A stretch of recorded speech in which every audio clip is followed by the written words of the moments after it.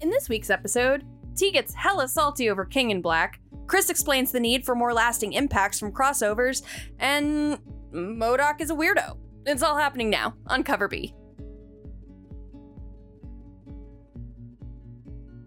Hey everybody, welcome back. Hey, welcome back. We hope everybody had a fun and happy Thanksgiving holiday. Plenty of food and plenty of family and plenty of safe tidings. Safe numbers and Skype meals and stuff like that. And outdoor seating. Yeah. Anyway, this is Cover B, and we're going to talk about some comics. The first comic we're going to talk about leaves T a little bit on the salty side of things. Okay. For literally one thing. Excuse for literally me just one thing. You hear that? That's me opening my tea, and I'm going to take a sip. Now, excuse me, Mr. Cates. Okay, so before she does this, spoiler alerts for the King in Black, number one. So this is the King in Black. Excuse me, Mr. Cates. It is highly offensive that just to prove a point, you literally ripped in half the strongest character in the Marvel Universe. Excuse me. Oh, really? Hyperion died? See, now you're just being a contrarian. Bruce Banner died? Galactus. Icarus? Galactus is not stronger. Magus. No, stop it. He just ripped apart Sentry for no reason. My poor Bobbykins had been off doing his own nonsense. He had just merged with the Void in ultimate glory of ready to just poop all over Earth and send them back to business because they'd been rude to him. They didn't trust him. They were inconsiderate to him. And then he comes back to help. He didn't have to come back to help, but he came back to help. And so then Cates, in a super edgelordy move, is like, hey, I'm going to rip him in half because that makes sense. I am offended. So for those of you interested, the actual episode's going to start right here. So this week, we had two big events happen. The first one from Marvel, one from Justice League, things that they've been hyping up for a while. One a considerable amount longer than the other, and that one is King in Black number one.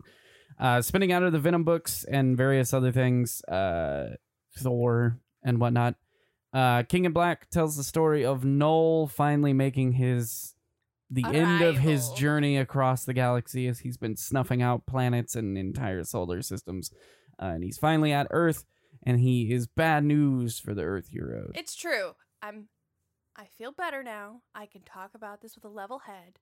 Okay. It was very cool. Admittedly, coming into I've been reading Thor, but I never read any of the Venom stuff. Yeah. So I don't have I've a lot of been reading context. Venom, but I haven't read any of the Thor. There you go. So I have a lot of context. I don't have a ton of context for what Null is and his relationship to Eddie Brock and all of these things, but it's a really cool perspective because I feel like in so many instances, these big crossover events don't get taken that seriously by the heroes themselves. Like, certain ones do eventually. Like, War of the Realms started off as kind of like and then got like, oh god, this is really actually bad, and like turns into like a thing. Yeah. But I feel like so frequently we come in the very beginning, it's like, it'll be fine. We fought stuff before. But this one comes in like, okay, we need to prepare thyself. We have a plan. We have goals. We have team leads. Yeah. We need to take this really seriously. Yeah. We need to be hyper vigilant. And I feel like that's cool because it makes Null feel really scary. Which, yeah, he needs to be, right? Like, they've been hyping this thing for frickin' 2 years now. Right. Venom number 3 is when we first got our full, like, taste of Null. And that was back in 2018. Yeah. And then we had the whole, like, Absolute Carnage thing kick off, which was, like, the real, like, prequel to the King in Black. Was when Carnage collected all these symbiote codexes so that he could reach out and contact the King in Black and all this stuff. It has been so hyped. Donny Cates has been putting King in Black everywhere. Null pops up in Silver Surfer Black, and there's mentions of Null throughout all these different books and all this stuff. War of the Realms mentions it, and it's everywhere. It's all over the place. Null is everywhere. Null is coming, and we've heard that over and over and over again for 2 years. So that said, we have had one death, as was mentioned. The first book goes about the same that the first book of these big crossover events tend to go. Everything is just shit. The guys have plans going into it. It doesn't seem to work. They get overpowered. That's where we typically leave off first issues of these kind of things. You know what I mean? Hell, the first issue of War of the Realms resulted in Earth being completely taken over by the forces of... Like, they literally divvied it up, and they're like, here, you get the Amazon, and you get Africa, and what I mean? Like, you get the Eastern Seaboard and stuff. So they literally, they won in the first book of War of the Realms. And honestly, War of the Realms, for me, is one of the more, it's simultaneously exactly what I want out of a crossover event and exactly what I don't want out of a crossover event. Yep. Because it was really traumatic and big things were happening, and it had ripples that kind of were felt throughout books for a while. Like, you would run into this person and they're still cleaning up giants that are left over, but the event's not going on anymore. It's just oh, hey, here's elves that are still here. Yeah. But it also didn't amount to anything. Yeah. Jane Foster became Valkyrie, and Thor, got Mjolnir back and became the Allfather. And that, those are significant changes, but that's it. You know what I mean? That's all. And it doesn't actively really affect the rest of the Marvel Universe. It kind of affects them in very isolated ways. I understand the Hickman way of approaching stuff. I understand this concept of, you got to put your toys back in the box. Yep. But sometimes it's good to get some new toys. And sometimes it's okay to lose a toy so that you can enjoy the other toys that maybe you don't play with as much. I feel like while you respect the Hickman way of thinking, you're more of a Bendis in the way that he is not afraid to break I respect the way the Hickman way of thinking, but you can't do that every single time, or people just get fatigued with crossovers. I've talked, so inconsequential. And Marvel has been hammering the crossover events lately. Yeah. And 90% of people I talk to are like, what do you think about this King in Black thing? I'm like, I read the first issue. It seems like it's going to be really intense. And we always come to the same conversation where they're just like, I don't know, because I'm just so tired of crossovers. I'm so tired of big events. We just had X of Swords. We just had Empire. And everything got delayed because of COVID.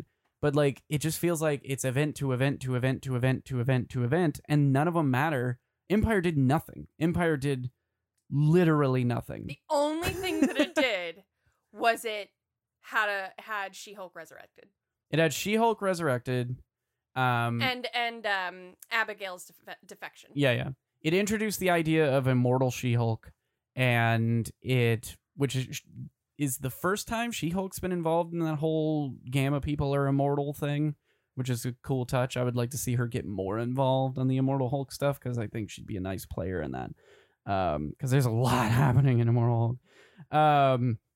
And then, Sword is now going to become a thing, Which, can I go ahead and have Abigail Brand's pissed about Alpha Flight not getting involved, and now that. So it's couple things. You can tell there are writers at Marvel that are like, hey, I'd really like to write this character this way.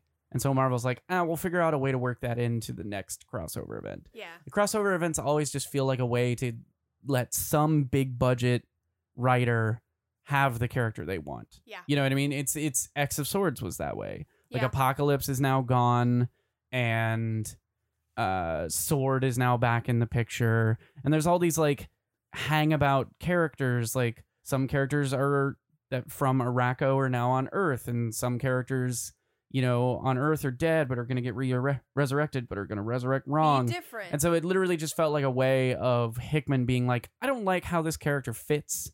I would like to put him in. And this character needs a new villain, so I would like to find a way to get a new villain in the fold. You know what I mean? They always feel like a means to an end instead of an active, quote unquote, changing the status quo like they always claim to be. Yeah. That said, they've been building this one for 2 years. I swear to God, if this isn't a significant change, I'm going to be pissed. I think that might be one of the reasons why I'm so unbelievably aggro about killing Sentry, because the other character, admittedly, in the first issue, a little spoiler, sorry, the other character that is in danger and actively could be taken out of the picture is Storm. Well, and Doctor Strange gets consumed. Yeah, the two of them are both like non-existent at the end of the book. Yeah. But they're not going to perma-kill Strange and Storm and Sentry.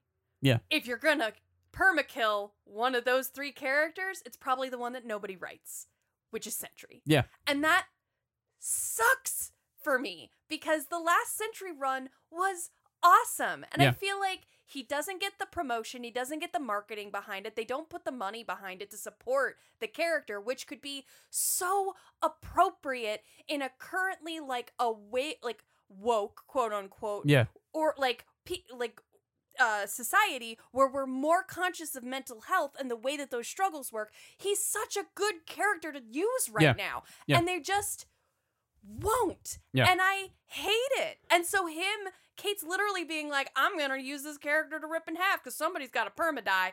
That sucks. Sentry's always been kind of a problematic character for them because it's hard to have a Superman type character when your world doesn't permit people of that kind of power level. Like, you're not in a world of Titans.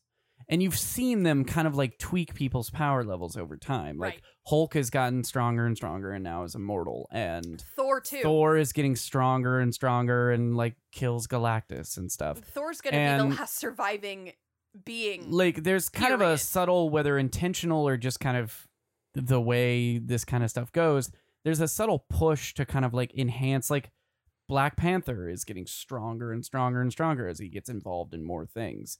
Moon Knight just had a big crossover with the Avengers, like a big event in the Avengers, not a crossover, just an event in the Avengers run.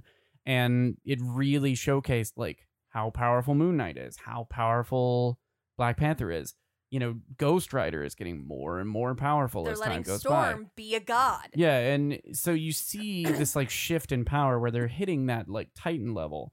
But when you really look at like the difference between the DC superheroes and the Marvel superheroes, it's just like the DC superheroes are godlike. They could like Superman could punch the world out of orbit if he wanted to. Yeah, if he felt like it. And, you know, Wonder Woman could probably do the same and can beat the crap out of Superman and has all this magic stuff. And their magic in that world is considerably less restricted and is more like open and literally like ripping holes in other demonic realms and stuff like that. The devil just like comes and chills on Earth and like. And they have multiple devils and Marvel does too, but everything's sort of constrained and governed by rules. Yeah, it's very They really confined. put everything under kind of the Asgardian thing and various other sort of like spheres. Yeah. And handle everything by realms and whatnot. So Sentry's always been kind of a problematic thing for them. But honestly, you take this problematic character because his power level's too high, and then you kill him off, it really sets a precedence for what kind of power level Null is. And good, but is this going to be another one of those we get to issue 6 and they rapidly like, well, good thing we called Santa Claus, and then everything's done. Yeah. Well, you know and I mean? I think that's another thing that bothers me, is because the implication here too is that despite the fact that Sentry has an ungodly amount of power and has often been considered one of the strongest beings in the Marvel universe, they just like did away with him. But you know who's going to save the day is going to be Papa Thor. Yeah. And I'm like, at what point is this character too powerful to get any validity and have decent character development and have decent runs, but we can just keep making Papa Thor bigger and badder and more impressive and more world-ending, power-bending, universe-destroying, so that he can just take out whatever he wants whenever he wants. Well, that's the thing, that right? Like, bothers me. Like, the inverse of that is, like, they killed off Sentry, and fine, it's like he's always been like I've seen interviews and stuff where they talk about Sentry's kind of a problematic character because he just presents a power level that's hard to get up to. But we currently have a Hyperion rolling around, who is effectively Superman.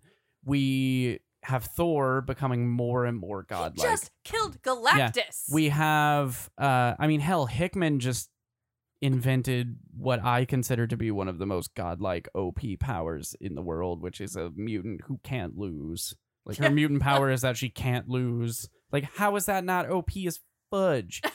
And there was another one I was thinking of. Oh shit, the Phoenix is coming back. Like, Phoenix is gonna be like kicking around again, and it's just like you have all these like high level, high power things that you're. Oh, Starbrand is back. Like, the Starbrand is back.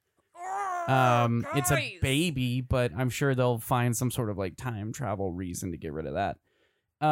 So I don't know. So I guess wrapping it back, those are all just me talking about my worries. King in Black, though, was really cool. I'm excited to see all. It's got a bunch of tie-ins, as is wont with Marvel, but they all seem really, really cool, and they're, utilizing different characters, and it seems kind of spread all over the place. Like, Black Panther seems to have some sort of play in all this. Black Cat has a new #1 coming up, which is a King in Black tie-in. Super random. Yeah.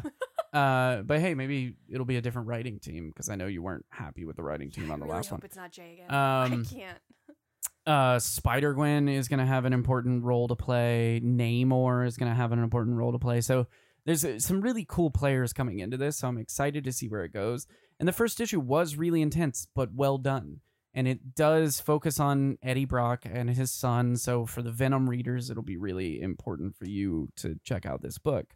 That said, it's been hyped for 2 years.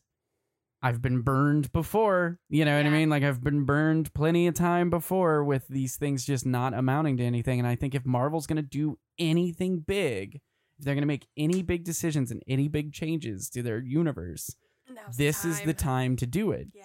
And people will forgive it. And you know what? You might have, if you take somebody's favorite superhero off the map, if you change the face of some part of the Marvel universe, you might have people frustrated, but they'll get over it. They'll move past it. I mean, the last big Hickman thing was Secret Wars, and he got rid of the multiverse. Yeah. He just said, no more multiverse. Screw you, it's done. It's given Marvel the ability. It was another like means to an end, because now Marvel has the ability to kind of like do what Disney's doing with Star Wars, where they kind of drip feed in the ones that they like. Yeah. You know what I mean? And that's what Disney did when they were like, no more extended universe, all this Dark Horse crap and TV shows and what books and all that doesn't it's stuff. Not canon. And everyone got, oh my God. But what I've been saying since the beginning is that they were going to use that to kind of like drip in the ones that they liked. And sure enough, we started to get some of that. And it's worked, because it makes you so much more excited when you realize that something's still canon. And that's the thing, is like, a big change doesn't have to be a big change just for shock value. Captain America getting shot and killed wasn't just the shock of Captain America getting shot and killed. It caused ripples that allowed for writers to come in and fill that power gap, to give other characters room and to kind of reshape things. Yeah. If you have a clay pot you're building and you don't like the way it's going, or you want to do something new with it, you have to punch that clay back down and start again. Yeah. And that's, it's good to have the put the toys away analogy, but maybe we do need to punch the clay now. We haven't done a reboot in the Marvel universe. I'm not saying do a reboot, but I am also saying do a freaking reboot. Not saying, but not saying. I mean, that would be great. I'm sorry. I know a lot of people don't agree with me. Start everything back at #1. Give us new origins. Give us new characters. I don't care. It's time. You've got enough money. You've got more money than any other comic company right now. And you've got the backing of Disney. In the worst case scenario, you can just be like, F it, we're done. And just make money off of your movies and shit. You know what I mean? Or just be like, just kidding, the way DC did after New 52. Yeah, just DC did it, and they're fine. Rebirth worked out for them, and that works. So just try it. I'm just saying. But anyway, I just hope Noel and King in Black results in something. That's my big thing. Fair. This does definitely feel like a direct Marvel response to Death Metal and Dark Knight's Metal. It does. Like, I'm getting like real like Dark Knight's Metal and Death Metal vibes. Equally aggro. Like, the first issue comes, you can get like your comic shop gets sent like a free packet of like temporary tattoos, and there's a tattoo cover, and it's all really like metal and edgelord. Even Captain America is written very like hardcore aggro. Yeah. It's like Captain America, but instead of listening to CCR, he listens to Alex Cooper. Yeah. And it did kind of kick off the way that see, I just imagine Captain America listening to CCR, and then like one day he like hears the actual lyrics to Fortunate Son, and he's like, oh God. Right? What have I been listening to? And he starts going through all of them, and he's like, all right, this one's fine. Wait, is this an anti-war metaphor? No! That's now my... Somebody write that into a book where Captain America makes a CCR reference, and they're like, they were like extremely anti-war and anti-military, right? And have him just like have an existential crisis. But I definitely do think this is a direct response to death metal and stuff, and how they're packaging it. But again, they've been prepping this for like 2 years, so who knows? But it's worth picking up. It seems like it's going to be a big one. Now, on the other entirely opposite side of the spectrum. Oh, and just to clarify, I know, and I'm going to apologize here. I know this one's worth picking up. It's probably going to be a big one, is the exact thing I said about Empire. I'm just now realizing that. Guys, I'm so sorry. Empire was not a big one. It was not a big one at all. We were misled. We were told it would bring changes. You were lied to. And that the Empire would rise. And at the end, the villain was defeated by friendship. Literal beams of friendship. Anyway, I'm sorry, but trust me, I'm getting different vibes about this one. This one's really gonna be the big one, guys. I know I seem like a really panicky weatherman right now, where I'm like, it's the big one, but this one's gonna be the big one. Now, in your defense, there's a big difference between Dan Slott and Donny Cates. Okay, well, there's a very different mentality with there. Empire. I guess I was hoping Al Ewing, who has done a lot of really big changes to characters, was going to really like rope in some change here, but didn't really happen. Anyway, King in Black feels different, and Donny Cates, like we've talked about in the past, does seem to have a little bit more free reign over at Marvel. Like, I think Marvel's a bit more willing to give him the Alan Moore treatment and just be like, sure, do whatever you want. He does feel like he's more of a ask for forgiveness than permission. Oops, I broke the toy. Yeah. Just kidding. Sorry. Yeah. They've been giving him a lot of leeway on Venom stuff and various other things, so we'll see. I mean, they let him take Noel this far, so they've put that much energy into it, so we'll see. Now, again, on the entire opposite side of the spectrum, Justice League Endless Winter. Yeah, so they've been hyping this one for a few months. This is supposed to be, I guess, the next event following up Death Metal, even though Death Metal's not over. I don't know if delays caused that or they just wanted to get it out of the way, but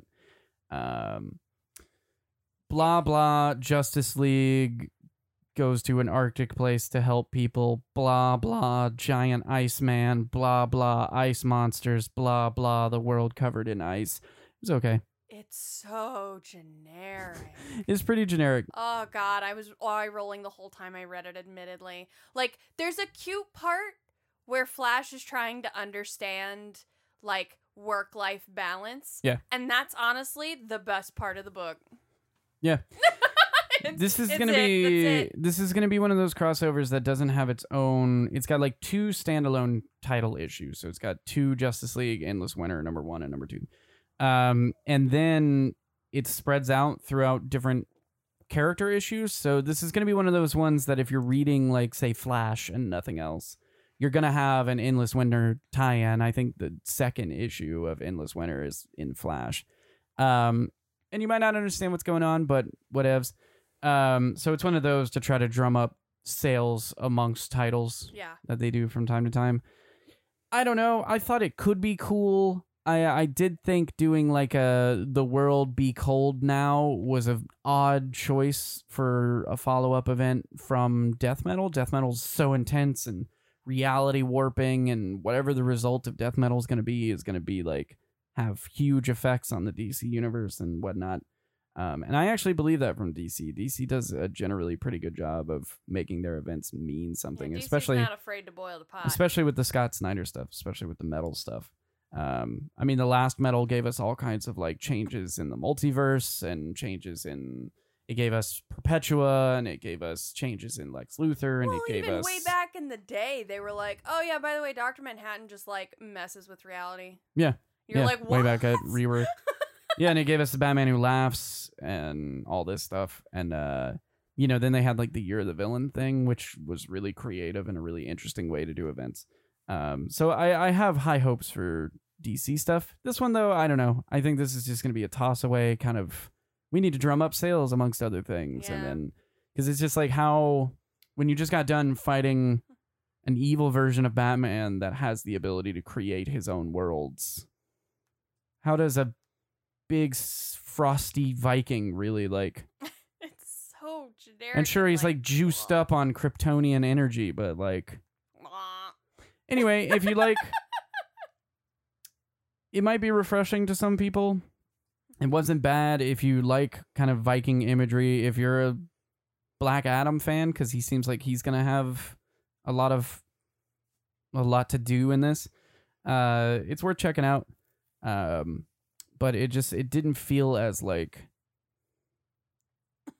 I don't know, as monumental as some of the other events that we've had going on. It didn't feel very important. Yeah. Now, next on the list is honestly my favorite book of the week.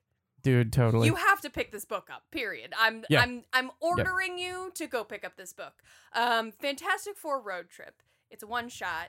It's written by Christopher Cantwell, whom y'all know is my homie. And it is... I mean, I don't know. Is he our homie? He hasn't retweeted us. I need to reach like some people have. I'm going to tag you, Mr. Cantwell, and if you would please... Like our homeboy, Ryan North. It's true. If you would retweet us, it would mean a lot, because I think you're my homie. Prove that you're my homie. Prove that you're our homie. Prove that you're homie worthy. So, this book is effectively the Fantastic Four family are going to go to the Grand Canyon for a family road trip, and of course, Reed, in all of his obnoxious self-centered glory, is like, I want to stop by this hole where there's alien stuff.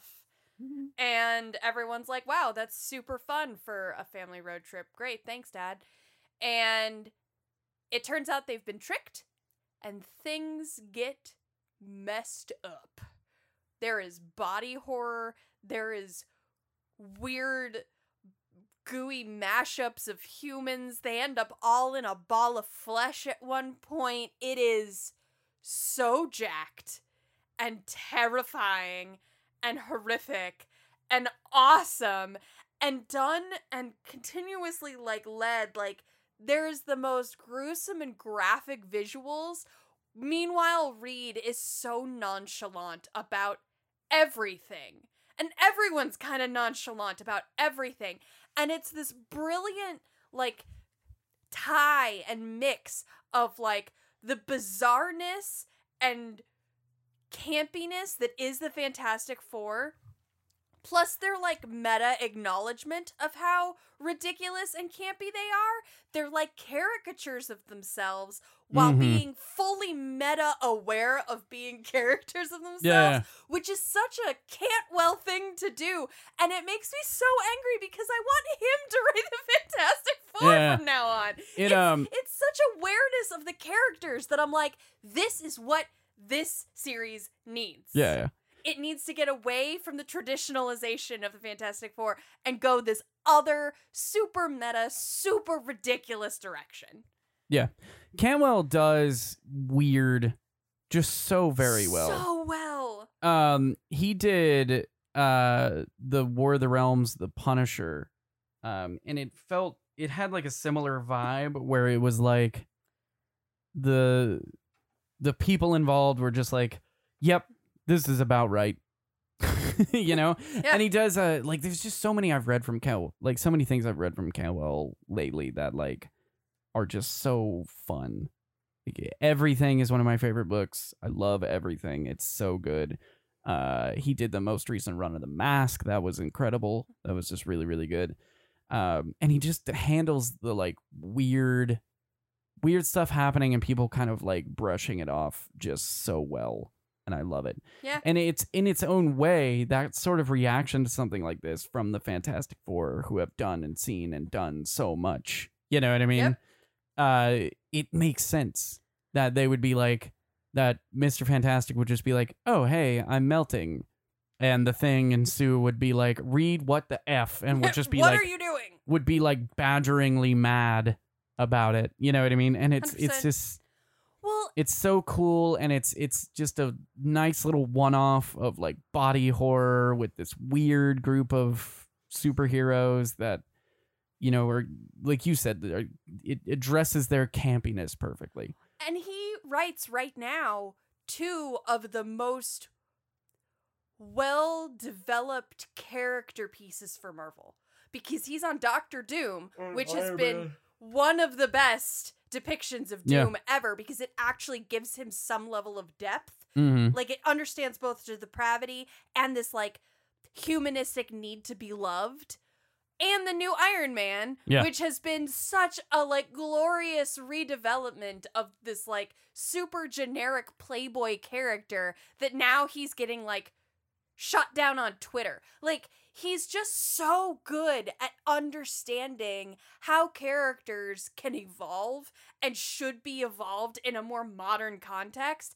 And I'm like, I need you to write these weird characters that need to be developed further, that need to evolve. He's good at evolving characters. And I feel like the Fantastic Four have been so desperately in need of evolution. Like, I'm not blatantly hating on the recent run of Fantastic Four, but what I read of it was literally like, could have been from the 90s. You know what I mean? Like, it doesn't feel like they've grown or changed or developed at all. It just feels like, hey, this is how the Fantastic Four has always been written, and this is how we're going to keep writing them. And it's like, okay, great. That's boring. So I just found out that Christopher Cantwell is attached to the Paper Girls TV show. Yeah, because he's a television writer. Coming to Amazon, so that's really exciting. Yeah, he's a television writer before comics. Yeah. Which is great, and I can't wait for that. It's going to be so good. He writes weird so good. Yeah. Yeah, I'm super excited to get more out of Cantwell, and I would love for Marvel to just let him do like weird little one-shots for different characters. Yes. I think that would be great. Because it was perfect. It was a nice one-shot. Mm-hmm. It wasn't rushed or overly chaotic. It was organized, and it was small scope enough to not need too much like exposition. It was just like, this is what happened. Oh man. And it was so visually well done. Like, it was so very well done. Like, so much was happening in the actual like visuals as well. It was incredible. It was very, very good. This one's definitely worth picking up. And it's a one shot, so you don't have to worry about dedicating you don't have to for too long. commit to it. So just go get it. Next up, this is another one that's been hyped for kind of a while, but it's not really an event. It's a 12-issue mini. 12 issues? I think this one's 12 issues. I think it's going to be a maxi series from DC. It's the Tom King's Batman and Catwoman. So my understanding of this was that it was going to be the story Tom King wanted to tell about Batman and Catwoman following the whole City of Bane thing before he was taken off of Batman, replaced by James Tynion. Right. For whatever reason, who knows?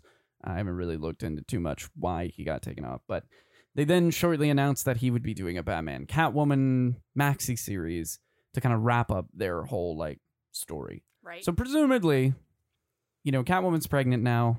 That's something we know from the books.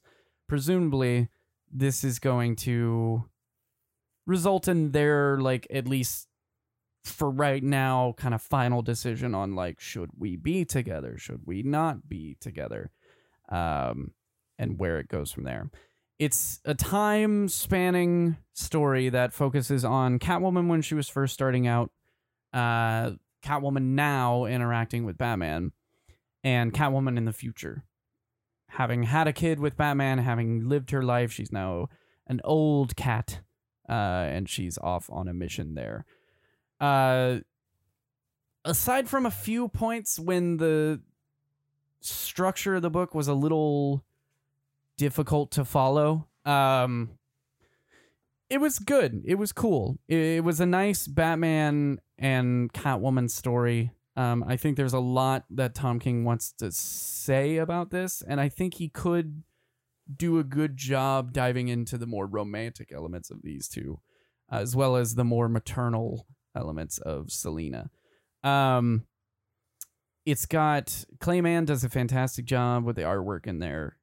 He really, really did a good job. And it does a few big things, like I said, aside from really like being Tom King's establishment of like, this is their relationship. It also brings Phantasm into the books, which Phantasm, as far as I know, hasn't been in the real comics, like the real standard run of Batman. They debuted in the Mask of the Phantasm animated movie, so it was a Bruce Timm character. Oh, of course. Bruce Timm, Paul Dini. I think they did that movie. I imagine they did. It was from the animated series, so I imagine they were involved. Consistent. Andrea Beaumont is the name of the lady who was the Phantasm. And they even reference the events of the Mask of the Phantasm in this book. They talk about, like, Catwoman makes a reference to, like, didn't she don a mask and become a dangerous vigilante and stuff like that. So Phantasm's officially going to be in the main continuity, which is really exciting for anybody who's a long-running Batman animated series fan. Overall, not much happened in this book. There's some sort of, like, future interaction between... It seems to be, like, honestly, it's weird. Because I feel like from the first issue, I would more expect this to be called Catwoman Joker than Catwoman, like, than Batman Catwoman. Mm-hmm. It was fairly light on the Batman Catwoman-ness. Mm-hmm. That will probably change, but this one features a lot more Joker than I think I expected. And maybe it's just me talking, but after Joker War, 3 Jokers, the fact that Death Metal is entirely about a Batman/Joker, I'm just kind of jokered out, you guys. I'm feeling a bit of the Joker fatigue. So the fact that the real, like, framing story of this Batman Catwoman book is going to be Joker based, a little disappointed in that. I would have liked it to be a bit more of a kind of a bottle piece just surrounding Catwoman and Batman kind of figuring themselves out. I think there's not enough of that in the world. There's not enough, like, in the world of superhero comics, there's not enough, like, character pieces that focus on, like, drama. And the few that we have all come out of Tom King. You've got, Mr. Miracle, you've got Strange Adventures. So I really hoped that this one would be that again, Like, Strange Adventures is very low action. It's very, like, procedural, and it's very drama. Yeah. It's about the relationships and the nature of lying and things like that. And I really kind of wanted that out of this. And it might still be that, but otherwise it feels like 3 more kind of standard Batman pieces told in a time frame, Fair. Next on the list is MODOK Head Games #1. Now, if I'm not mistaken, this is the one that's written by Patton Oswalt, correct? It is, yeah. It is at least co-written by Patton Oswalt, and it's supposed to somehow tie into his animated series that he's got coming up for MODOK.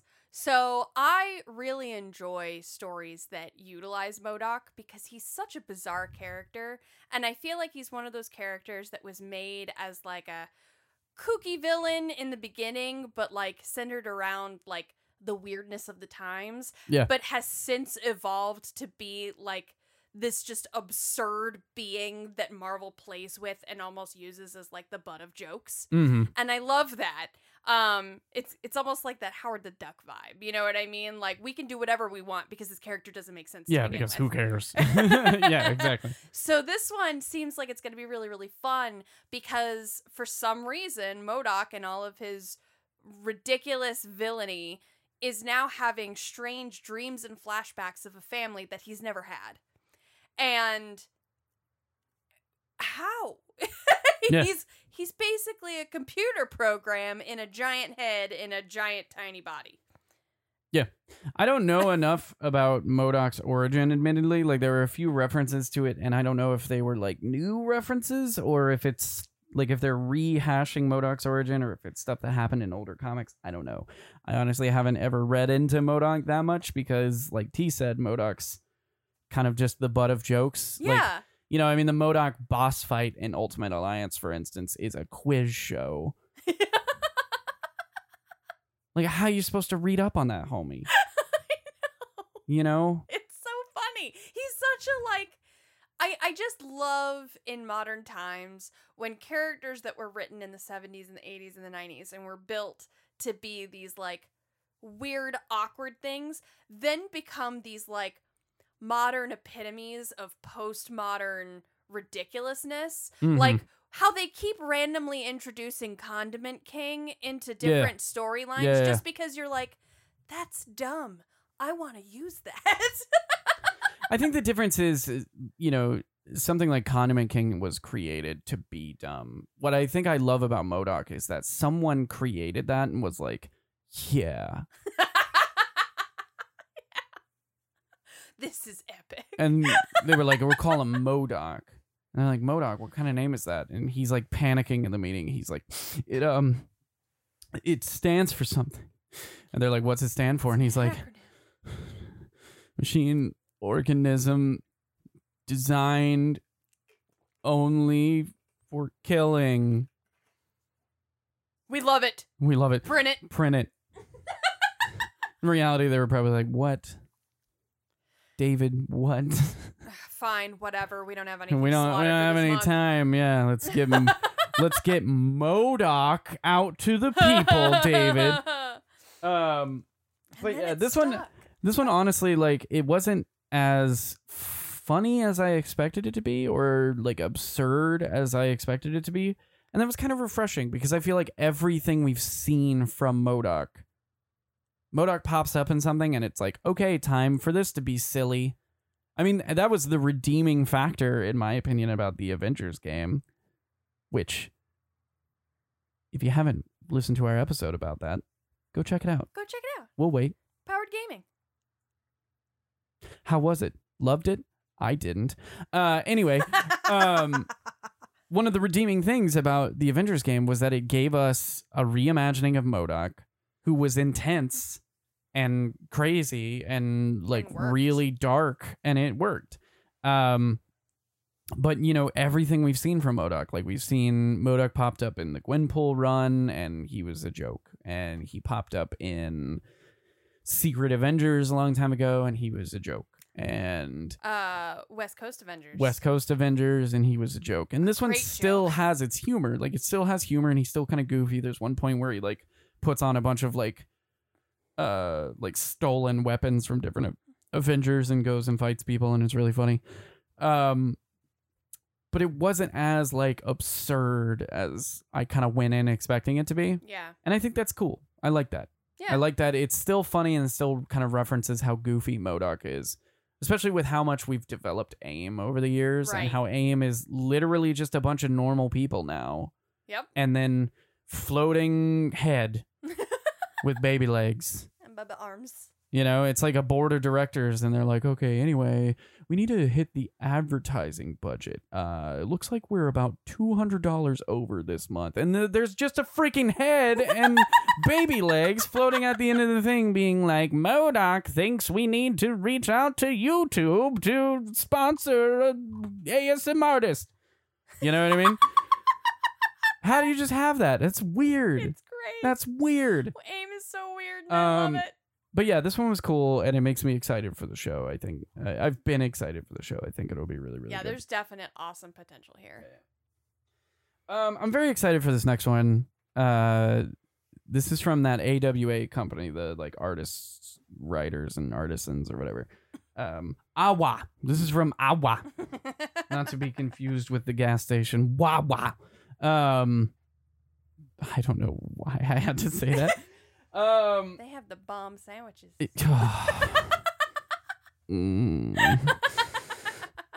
This one is from a creator I love.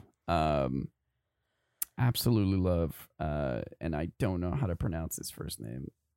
I should have looked it up before I came in. Anyway, this is by Care Andrews, is what I've always called him. It's Kaare Andrews.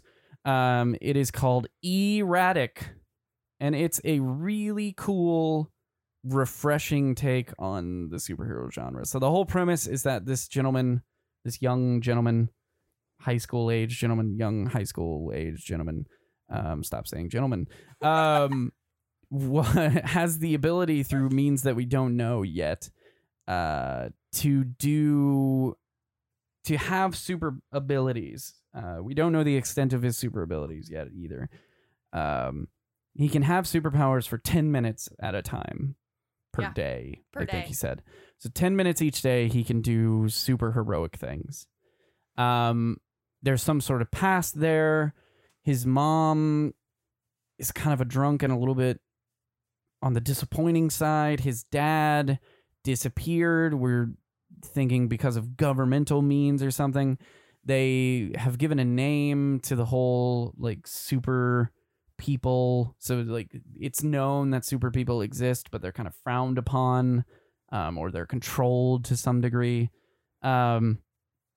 It's cool. It's a cool book, and it's got a nice mix of like high school drama, you know what I mean, and like familial drama, as well as like the actual superhero stuff. I mean, in the first book, we don't get the superhero stuff until like the last.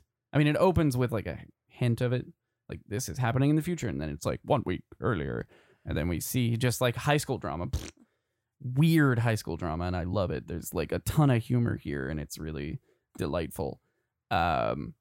And then we get superhero stuff in the last like 2 pages. It really feels like a very solid YA title. Like it very much has the like needed vibes of like subtle humor, kind of self-awareness, realistic drama, realistic behavior of the characters. Like they do things, they don't fully they aren't fully solidified in caricatures, but like they use caricatures enough so that you easily identify what the characters are supposed to be, but then they're not afraid to like, this person does something you don't expect them to do. And I think that's really nice, and I appreciate that it keeps you on your toes a little bit. And I think that's the basis of like one of the really good YA novels. You know what I mean? Like, yeah, exactly. A really good YA title takes what you know and uses what you already know to develop the world, and then spins it on its head so that you're engaged and committed to the story. And I think that's a really cool thing. Yeah. I feel like a lot of YA comics kind of lean too heavily into the caricatures because it means they don't have to do as much character development and they can lean more heavily into the plot. But I feel like this has that nice balance. Yeah. And this is the first kind of really approachable, not necessarily all ages, because it is like high school drama and superhero stuff, but like approachable younger audience kind of book coming out of AWA. And honestly, the last thing I read from Care Andrews was when he was doing the Renato Jones stuff. And that was so gore heavy and violent and good. It was just so good. It was so good. Renato Jones, check it out. It's amazing. And so it's kind of a refreshing, it's refreshingly different. Yeah. You know what I mean? Like it's refreshingly different to see this artist and writer that I like, that I really, really enjoy doing something like really different. And then also it's nice seeing like, it's hard to create a new superhero. Yes. It's really hard to create a new superhero. Very hard. A superhero that feels fresh and interesting. You know, there's a reason that so many different super people exist at both these companies, you know, at Marvel and DC, and even Image now. There's a reason so many different superheroes exist there, just kind of in the periphery, because they're companies. They're not putting these characters out just because like some dude wanted to write this character. They're hoping that the audience will latch onto this character and demand more of them, and then they've got a new hit. Yeah. You know what I mean? And it's hard to get that. And it's hard to get that character feeling like fresh and different. And this one does. I like him. I like the kid. I Me like too. I want to know his story. I want to know his powers. I like his power set. I think that 10 minutes a day of being like near unstoppable powers is like really cool, you know, because it's about like, how do I do this? You know, what if I'm walking down the street and I see somebody getting mugged? Do I use my 10 minutes then, but then a UFO comes at 8:45 and I'm just gotta sit here and do nothing? So I think it's a really cool touch. I really, really like that touch. And I'm excited to see where that one goes. Me too. I think that's really cool. So last on our list is a new horror-ish sort of title. Yeah. Called Knock 'Em Dead. It from the first issue, it is about a stand-up comedian who's trying to break into stand-up comedy and ends up in a car accident and dies, but is alive. And he is existing without a heartbeat, and it is suspicious and confusing, but admittedly, not that much happened in this issue. Yeah, so a while back we talked about a book called Red Atlantis, which felt, I mean, more happened in that book than this book, but it felt, we mentioned how we weren't really sure, like we felt like there were multiple things going on and it was cool and interesting and we were like excited to see what happened next. But then we read like here's a preview of the next issue in the back of the book and it mentioned like sci-fi and like supernatural abilities and like stuff like that. And we were like, what? Where the hell was that? Like, yeah. So this book kind of has the same problem.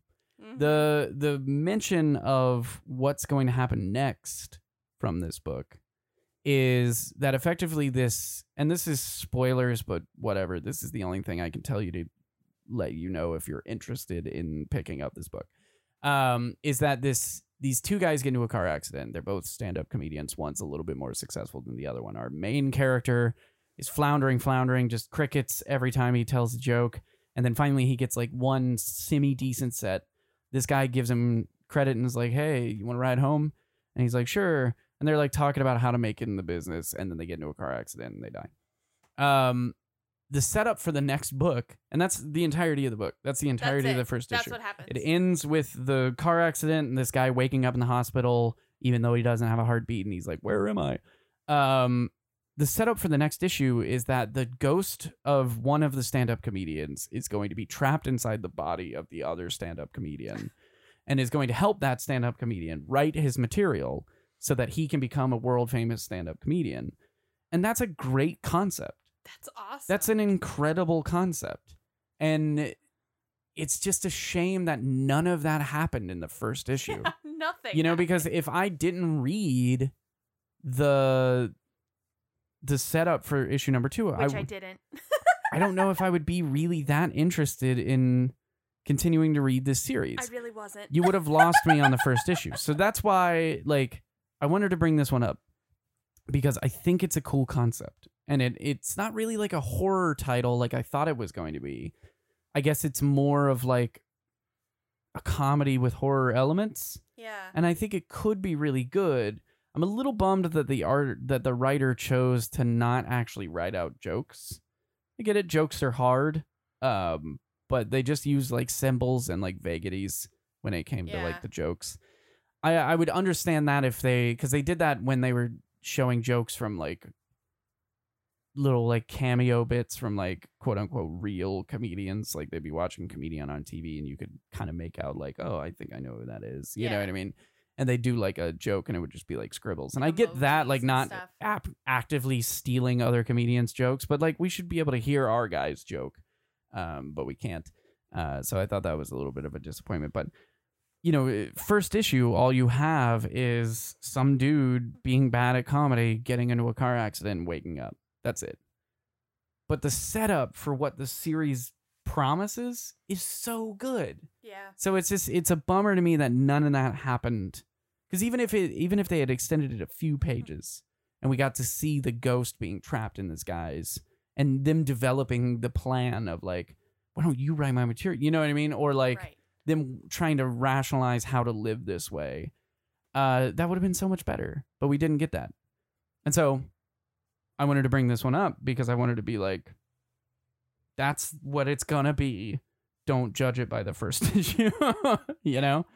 So no, I agree. I judged it, and I didn't read the follow-up, and so when you were explaining to me what the rest of the series is going to be about, I was like, oh, that's very different from what I got. Yeah. I actually just assumed it was going to be some, like, undead dude trying to do comedy. like now he's a zombie. Yeah, and so, like, the shtick was going to be like, I'm a zombie doing comedy, but that's not... Zomedy. Yeah, like, I don't know. They needed hints. I think they needed more hints of what was going to happen. But, you know, that's... Hopefully the next issue is a little more explicit. Yeah. Anyway, I think that's going to do it for us this evening. Woo. Or day, or whenever you're listening to this. If you want more Cover B, you can find us on our website, coverbpodcast.com, where we have all of our past episodes, including episodes of Powered Gaming, graphic novelties, all real extras, all sorts of things where we review books and movies and games and exciting things like that. And if you want more news and fun things and fan art and stuff like that, you can follow us on social media on Facebook and Twitter at CoverBPodcast. Yep. And we will maybe have we have in the works some new episodes. We've got some Powered Gamings and some graphic novelties eventually on the way, and we will keep you posted on those, so be sure to come back and check those out. Yes, indeed. Otherwise, thanks for hanging out with us. Go pick up some books, and we'll see you on the next episode of Cover B. Bye. Bye.